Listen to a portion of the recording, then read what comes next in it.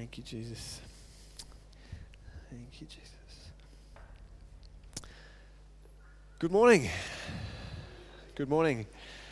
It is a great morning, and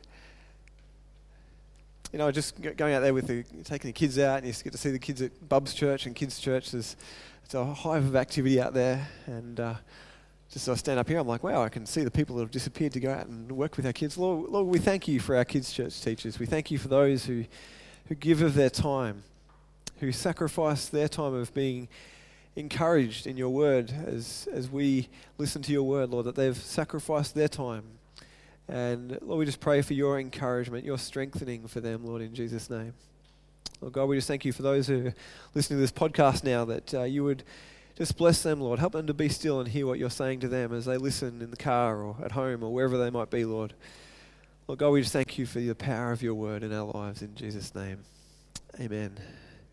Just through the week, I was reading Psalm 119, and to be honest, I didn't get very far through the psalm, and just felt God say to me, just illuminated to me that today is the day that God has given us. Today is the day that God has given us, and He is to be glorified through this day. It was just an overwhelming sense that through all the things that were to happen that day, I had my list of things I would like to get done by the end of the day, and through the fun, the good, the bad, the in-between, the mundane, through these things, through this day, God desires to be glorified. It's through the circumstances that we're in, it's through the things that are happening in our life. God knows what's happening. And it's through today that He is planning to move, that He is working, and that He wants to be glorified. And for some of us, that's easier maybe to say amen to than others. But be encouraged, because today is a part of God's plan. Today is a part of the journey that God is using for Him to be lifted up and to be glorified on this earth, in this city, in your life, in your family, in your street, wherever it might be. I was encouraged by that. I hope you are. God just really impressed that upon me, and I just thought I'd share it with us this morning. This morning we're continuing to look at the book of Genesis. I nearly said the book of Joseph. That's not right. The book of Genesis. We're going to be continuing to look at the life of Joseph as we talk about Joseph from dreams to destiny. And as I said last week, it's not about the destinies in fate. It's the destiny that God has for us, and we have a choice to be a part of His plan for us, to join in with what God is doing, or to choose to sit back and not join in the plan that God has for us. We talked about Joseph, how his father was Jacob, whose name was changed to Israel, that his father, or Joseph's grandfather, was Isaac, and his great-grandfather was Abraham. That's who Joseph is. And we talked about his dreams. We talked about how his brothers hated him because of his dreams and the way he talked about it. We know his father gave him this beautiful robe. It doesn't say Technicolor, but just a beautiful robe. And his brothers just hated him all the more because of his father's favor towards him. And then we get to the point where Joseph gets sent out by his father to go and check on his brothers. And as I read that, I sort of think, well, we read last week that Joseph was kind of always coming back with the bad reports of what his brothers were doing. And I think, I wonder if his dad inspired him to be like that. He's going out to check on his brothers. I don't know. Anyway. But that's where we're up to, and we turn to the next part we're up to in Genesis chapter 37 and verse 18. If you've got your Bible, I encourage you to open it up. Underline the things that God points out to you this morning as we read through this passage. I encourage you to bring your Bible to church. Check out what the pastor says. Don't just take it else for granted. Just because the screen says it doesn't mean it's right. It's the Bible, I promise you. I've copied and pasted it, and I haven't changed it. But I encourage you to open your Bible. Open your Bible. Let your Bible be something that you love. I'm hoping to share with Kids Church. I'm going to not come in here one day soon, and I'm going to go out to Kids Church. I've been talking with Sue about doing that because I want the kids to know that they're a part of this church, that God loves them, the pastor loves them, and I've been just meditating on the things God wants me to share, and one of the things He was prompting me maybe to do, I haven't decided or not yet, is to take the different Bibles I've had through my life, and And I've got different Bibles that are falling apart from different stages in my life. And I think a Bible that's falling apart, I heard it on the radio the other day, it's a really corny saying, but a Bible that's falling apart shows a life that won't be. And if our Bible is in perfect mint condition, never been opened, then we may have some challenges in our life if we're not opening His Word. We need to be opening His Word. I hadn't planned to say that, but anyway. Genesis 37, verse 18. When Joseph's brothers saw him coming, they recognized him in the distance. That's good. They're his brothers. As he approached, they made plans to kill him. That's not normal. Let's not just read that and go, oh, yeah, this is what's happening. Yeah, blah, blah, blah, blah. Yeah, they made a plan to kill him. No, that's not normal. They see Joseph coming and they say, let's kill this guy. They hate him. They are so jealous of him. Verse 19, it says, here comes the dreamer, they said. Come on, let's kill him and throw him into one of these cisterns. We can tell our father a wild animal has eaten him. Then we'll see what becomes of his dreams. But when Reuben heard of their scheme, he came to Joseph's rescue. Let's not kill him, he said. Why should we shed any blood? Just throw him into this empty cistern here in the wilderness. Then he'll die without our laying a hand on him. Reuben was secretly planning to rescue Joseph and return him to his father. So when Joseph arrived, his brothers ripped off the beautiful robe he was wearing. Then they grabbed him and threw him into the cistern. Now the cistern was empty. There was no water in it. It's like, thank you for clarifying. You just said it was empty. There's no water in it. It's empty. Then, just as they were sitting down to eat, they looked up and saw a caravan of camels in the distance coming towards them. Can you imagine that? A caravan full of camels. It's like, how did they know? There must have been legs poking out windows and doors and heads out the roof. It's like, a caravan of camels. I'm sorry, that's a really bad joke. It was a group of Ishmaelite traders, not with a caravan, but a caravan of camels, taking a load of gum, balm, and aromatic resin from Gilead down to Egypt. Judah said to his brothers, you're going to be looking at you. You're going to be driving around going, there's only camels in that caravan. No. What will we gain by killing our brother? We'd have to cover up the crime. Instead of hurting him, let's sell him to those Ishmaelite traders. After all, he is our brother, our own flesh and blood, and his brothers agreed. So when the Ishmaelites, who were Midianite traders, came by, Joseph's brothers pulled him out of the cistern and sold him to them for 20 pieces of silver. And the traders took him to Egypt. Sometime later, Reuben returned to get Joseph out of the cistern. I don't know where Reuben went. It's like maybe he's gone to get lunch. And he's kind of come back and it's like, Joseph, where is he? He's gone. He comes back to get Joseph out of the cistern. When he discovered that Joseph was missing, he tore his clothes in grief. Then he went back to his brothers and lamented, the boy is gone. What will I do now? It's kind of like, Reuben, you're giving your plot away. But anyway. Then the brothers killed a young goat and dipped Joseph's robe in its blood. They sent the beautiful robe to their father with this message. Look at what we found. Doesn't this robe belong to your son? Interesting way they word that, I think. Your son. Their father recognized it immediately. Yes, he said, it is my son's robe. A wild animal must have eaten him. Joseph has clearly been torn to pieces. Then Jacob tore his clothes and dressed himself in burlap. He mourned deeply for his son for a long time. His family all tried to comfort him, but he refused to be comforted. I will go to my grave mourning for my son, he would say, and then he would weep.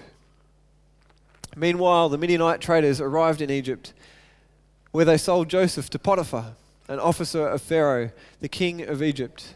Potiphar was captain of the palace guard. And there we see the beginning of the next part of the story that we're not going to look at today, but we begin to see the setting that Joseph is left in. Now, Joseph was in a place where it seemed like the dream was dead. Joseph had these amazing dreams of the sun, moon, and stars bowing down to him, his bundle of grain standing up and the others bowing down to him. And now he's been sold. He's been taken away to Egypt, away from his father's land, away from his father's, away from that relationship. He's sold into slavery.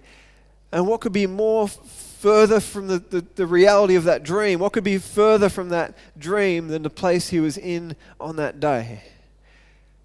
It seemed like the dream was dead. I wonder if you've ever had a time when you felt like the dream God gave you was dead. Maybe you've had a point in your life where you just felt like there was no hope for that dream anymore.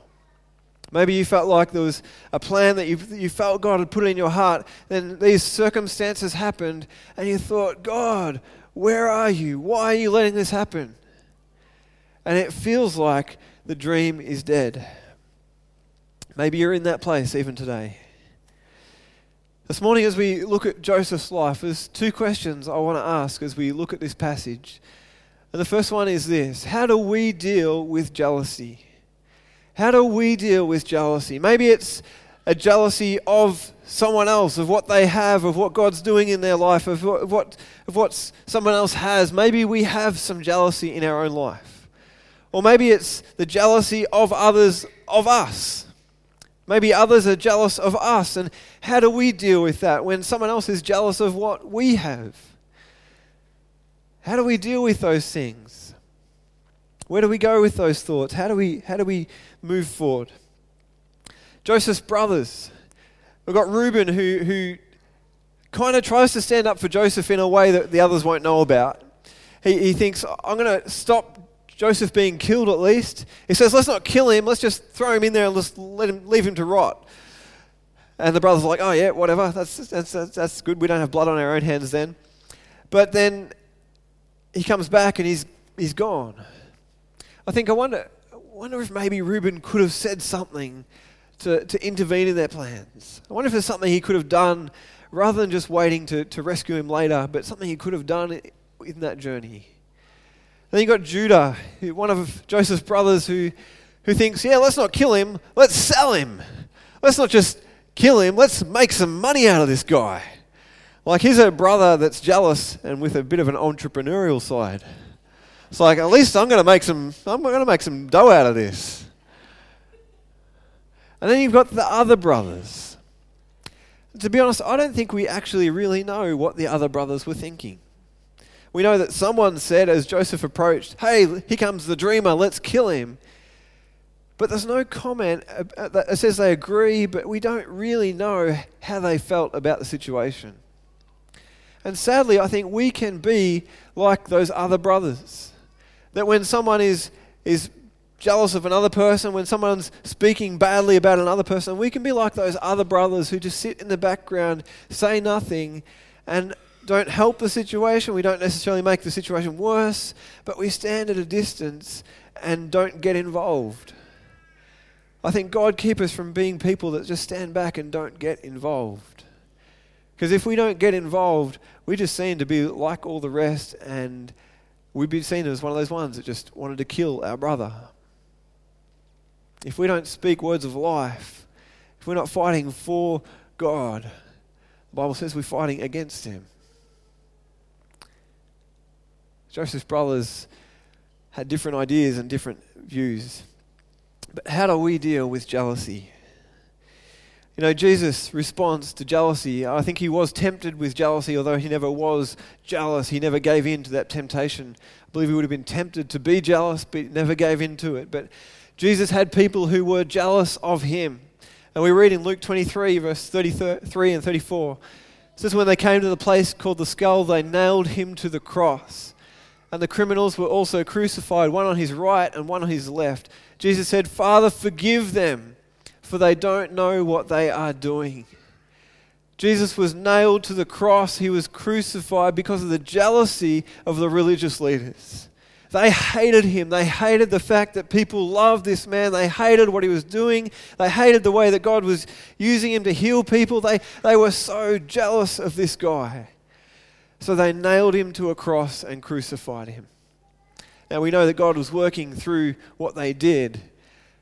But on the cross, even as Jesus was crucified by those who were jealous of him, he says, Father, forgive them, for they don't know what they are doing. I wonder if we can stand and say, Father, forgive them. They don't know what they're doing. To those who might be hurting you, to those who might be jealous of you, those who might be angry with you, those who might be persecuting you, can you say, Father, forgive them? They don't understand what they're doing. Father, forgive them. They don't understand your love. Help them to know your love, God. That's God's heart for us, to forgive those who persecute us, to bless those who persecute us. We're going to look at that in a moment. But I just feel like I need to also clarify that. Let me turn to this other verse in 2 Timothy chapter 3 and verse 1. It says, in the last days they will be unloving. I've just skipped a few bits to try and get through the whole passage a bit quicker. In the last days they will be unloving and unforgiving. They will slander others and have no self-control. They'll be cruel and hate what is good. They will betray their friends, be reckless, be puffed up with pride, and love pleasure rather than God. Stay away from people like that. I read that verse for this reason, that sometimes people are in a situation where someone is abusing them, is not treating them as they should be treated. Today you might be in a situation where you are being abused, whether it's emotionally, whether it's physically, whatever way that might be. Maybe you know someone. And we do not have to stay in that situation and just be abused. God wants you to be free from those things. He doesn't want you to have the life of God taken away from you. There are people who love you. We love you. There are others who are willing and want to help people through those journeys, out of those situations. And you do not have to stay within that. God wants you to forgive that person. He wants you not to get angry or hate that person. But it's okay to get out of that situation. It's not right to stay in that situation, I believe. That person needs to understand that's not okay. So what do we do? Hebrews chapter 12, verse 14 says, work at living in peace with everyone, and work at living a holy life. For those who are not holy will not see the Lord. Look after each other so that none of you fails to receive the grace of God. Watch out that no poisonous root of bitterness grows up to trouble you, corrupting many. How do we deal with jealousy? Sorry, just go back to that one. Work at living in peace. Work at living in peace. Be a peacemaker. Be a peace bringer. Even to those who might be persecuting you, might be saying wrong things about you, work at living in peace. Don't let any poisonous root of bitterness grow in your life. If you feel any bitterness, if you feel any jealousy, if you feel any anger within your heart, just a seed. Say, God, help me with this. Forgive me for holding on to this. Help me, Lord, to release this person. Lead me forward. Change their heart. Lord, change my heart. But let's not allow that poisonous root to grow and to affect the lives of many around us even. Because it will corrupt many if we let it grow. If you want to think about that some more, go and watch VeggieTales. It's got a great story on bitterness. How do we deal with jealousy? Luke 6, verse 28, and it also says in Romans 12:14, it says, bless those who curse you. Pray for those who mistreat you. If you've got to struggle with these things today, if you are jealous of somebody, if someone is jealous with you and mistreating you, bless those who curse you. Pray for those who mistreat you. If you're jealous of someone, bless the person. Pray for that person. Ask God to help you not be jealous anymore. Pray for that person. Release them from that thing. That's God's plan for us who are in Christ Jesus. The second question I want to ask us this morning as we think about the life of Joseph is, what do we do when it seems the dream is dead? Where do we go? What do we do? How do we process that? How do we go forward from that point?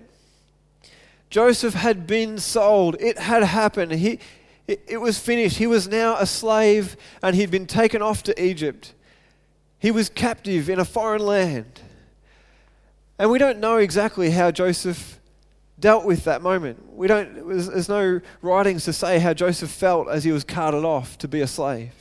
There's no scripture that tells us about how he felt, what he prayed, what went through his mind through those moments.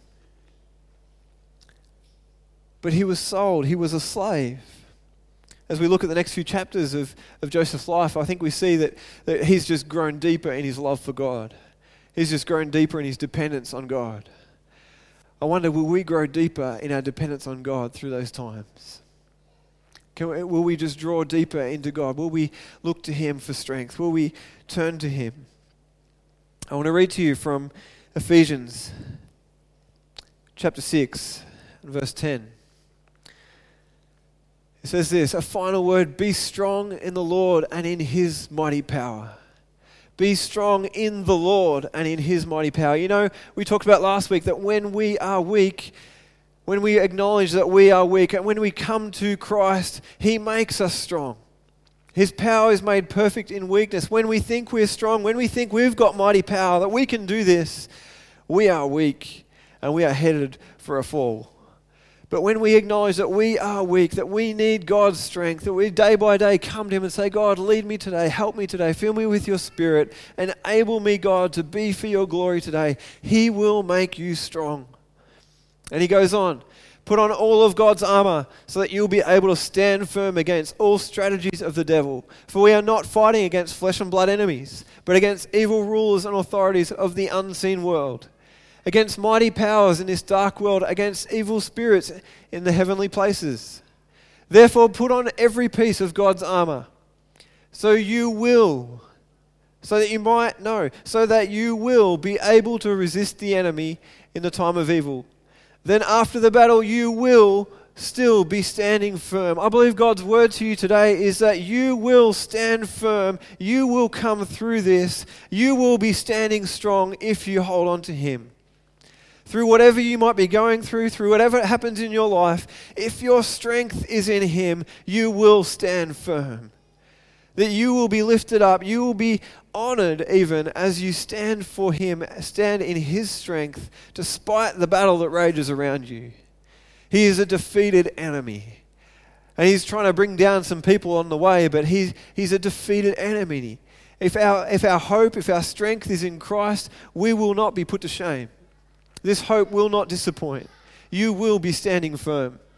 Let's continue on. Verse 14, Ephesians 6 says, stand your ground, putting on the belt of truth and the body armor of God's righteousness. What does a belt do? Holds up your pants. It keeps you from being humiliated. Anyone ever gone to work, gone to school, and you've gone, oh no, these are those pants I just washed. I thought my belt was on, but it's not. And you know how your pants, they just sort of, they shrink and you wash them a little bit and then they start to expand and you go, oh no, and you're pulling them up all day. It's embarrassing. Am I the only one that's been there? No. It's a couple, there's three of us. Feel sorry for us. The belt of truth. God's word is the truth. His word is the truth that keeps us from being humiliated. If we stand on God's word, if we rely on His word, if we depend on Him and what He has declared, if we hold on to the truth of His word, if we claim His word, we will not be disappointed. We will not be put to shame. You know, at times we get ideas, we get thoughts, we hear of ideas and we think, that's a great idea, let's run with it. But if it's not God's word, if it's not His truth, there's a fragility to that thing that we could so easily fall over and be humiliated. The only way to live with confidence that we will not fall with humiliation is to put the belt of truth on. To apply the truth of God's word to our lives day by day by day. To live by the truth. And we will not be humiliated. To put on the body armor of God's righteousness. What does body armor protect? All our vital organs. Our life is protected as we put on the body armor of God's righteousness. As we put on His righteousness. As we remember that it's by faith we are saved. Our faith is counted as righteousness before God. As we put that on, as we remember, I am saved by faith in Christ. Through faith, I am counted as righteous in God's sight. I thank you, Jesus, for that. I claim that, Lord. I know I'm a forgiven child of God. We are protected. The life we have in Christ is protected. Satan can't get through to those vital organs. He can't attack us where it hurts most if we continue to put on the body armor of God's righteousness. To remember that we are saved by faith in Christ. It's through Christ alone that we are saved, that we'll be protected. Verse 15, for shoes, put on the peace that comes from the good news, so that you'll be fully prepared. Put on the peace. God wants us to have peace. He doesn't want us to live in fear. He doesn't want us to live running away from the enemy. He wants us to go with peace, to take peace, to have peace, but to be a peacemaker on this earth. To share the good news, which is the gospel of peace, to those around us, so that we'll be fully prepared. In addition to all of these, hold up the shield of faith to stop the fiery arrows of the devil. You know, Satan wants to pick off some believers in this world today. He wants to shoot his fiery arrows at us, and we would fall, that we would be wounded, that we would be held back from the plan that God has for us. But God wants to take us from that dream through to the destiny of that thing being fulfilled. And we need to hold up faith as our shield. We need to claim God's word. We need to stand on his word. We need to put our faith in Jesus day by day. To hold that shield of faith. To help each other hold that shield of faith. To speak words of faith into each other. And when others are weak, that we'll hold up that shield with them. That we'll shield them as we speak those words of faith over their life. Verse 17, put on salvation as your helmet. Where does the enemy try and attack us most? In our minds. He wants to bring thoughts. He wants to attack us in our minds and make us think about these things that are not true. He wants us to think about things that would tear us down. But God says, put on the helmet of salvation. You are a child of God. You have been bought with a price. You are saved by the blood of Jesus. No weapon formed against you will prosper. If God is for us, who could ever be against us? Jesus died in your place. He will not accuse you. Put on the helmet of salvation. Let your thinking be changed. Let every thought be taken captive and submitted to Christ. If we do that, our minds will be guarded in Christ Jesus. Put on that helmet of salvation and take the sword of the Spirit, which is the Word of God. We have the Word of God, which is powerful. It is able to cut through where the enemy would lie. He's able to break lies with the Word of God. We're to take up His Word and to use that Word with skill, to know His Word, to understand the depth of the meaning of His Word, to grow in His Word, to let our roots grow down deep into His Word, so that we could fight skillfully the Lord's battles. Thank you, Jesus. Verse 18, he says, pray in the Spirit at all times and on every occasion. Continually, Paul says. Stay alert and be persistent in your prayers for all believers everywhere. And pray for me too, Paul says. Ask God to give me the right words so I can boldly explain God's mysterious plan that the good news is for Jews and Gentiles alike. I'm in chains now, still preaching this message as God's ambassador. So pray that I will keep on speaking boldly for Him as I should. Did you hear that? He's in chains, he's in prison, he's captive, and he says, so pray that I would be delivered and set free from this prison. No. He says, so pray that I will keep on speaking boldly for Him as I should. I wouldn't have said that. I would have said, so pray that I can be delivered from these chains so I can get out and preach for God. That's my desire. I think so often that's our desire, that we would be taken from the place that we're in, that we'd be put in some other place so that there we could be for God's glory. But God says, today is the day that I have chosen for you to live for my glory. The situation you are in is a situation God wants you to seek Him for boldness, for strength.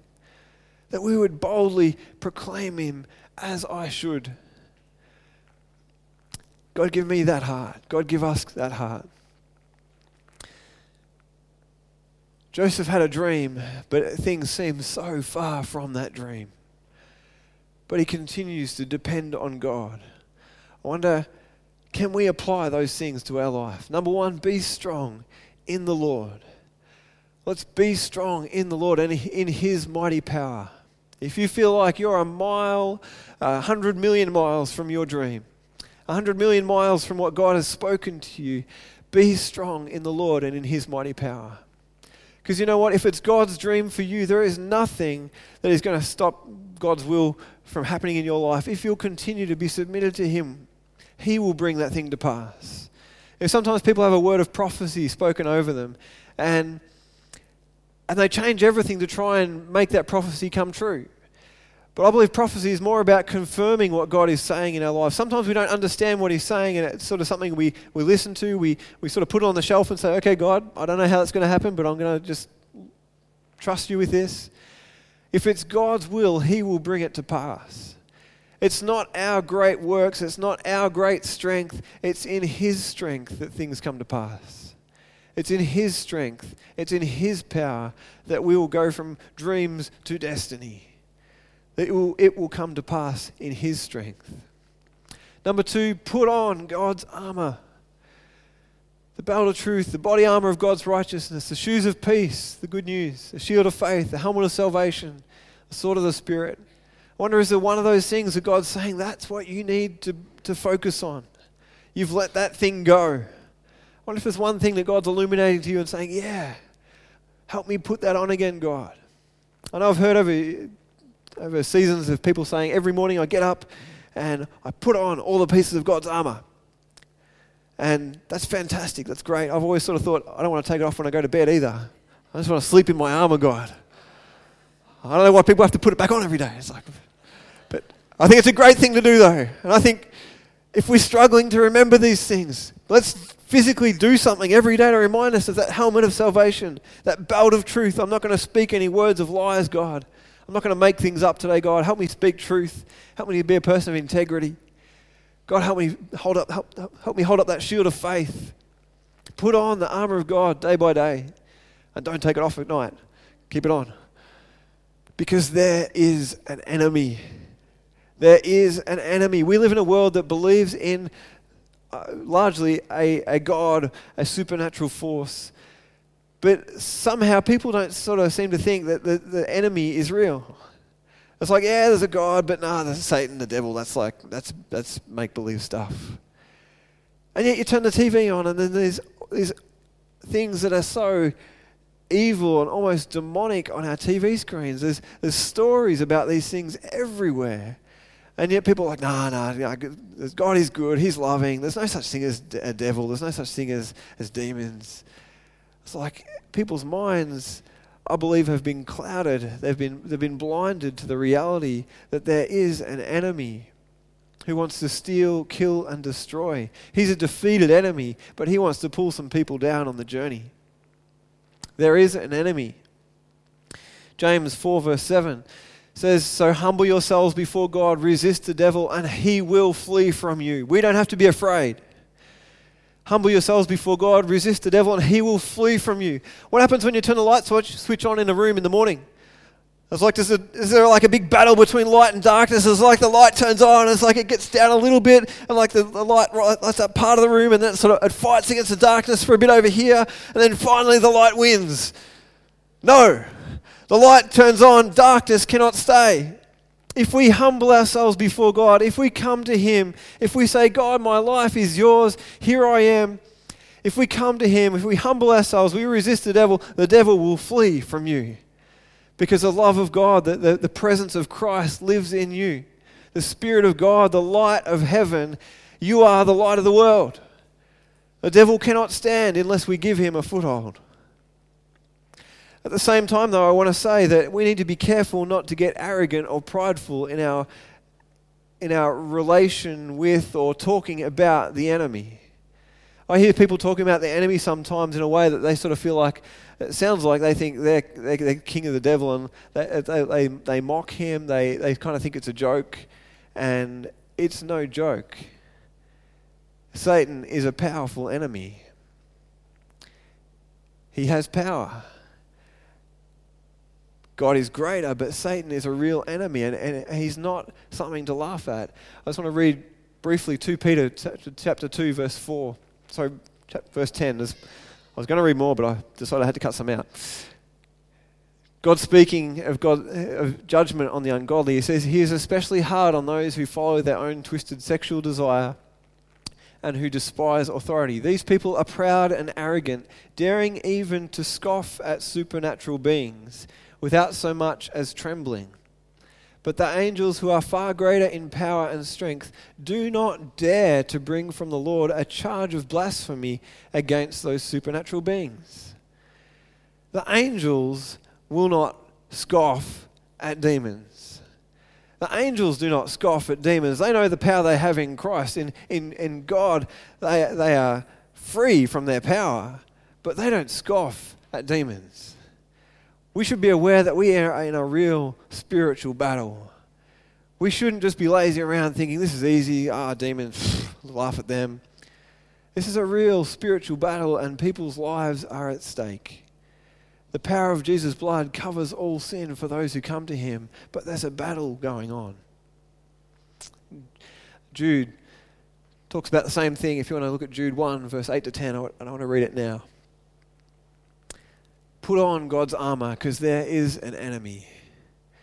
We should not be prideful or arrogant, but we can be confident. I don't say those things to scare you. I don't say those things that you say you'll be afraid, but I want us to have a healthy understanding of the supernatural war, the battle that is happening over people's lives right now.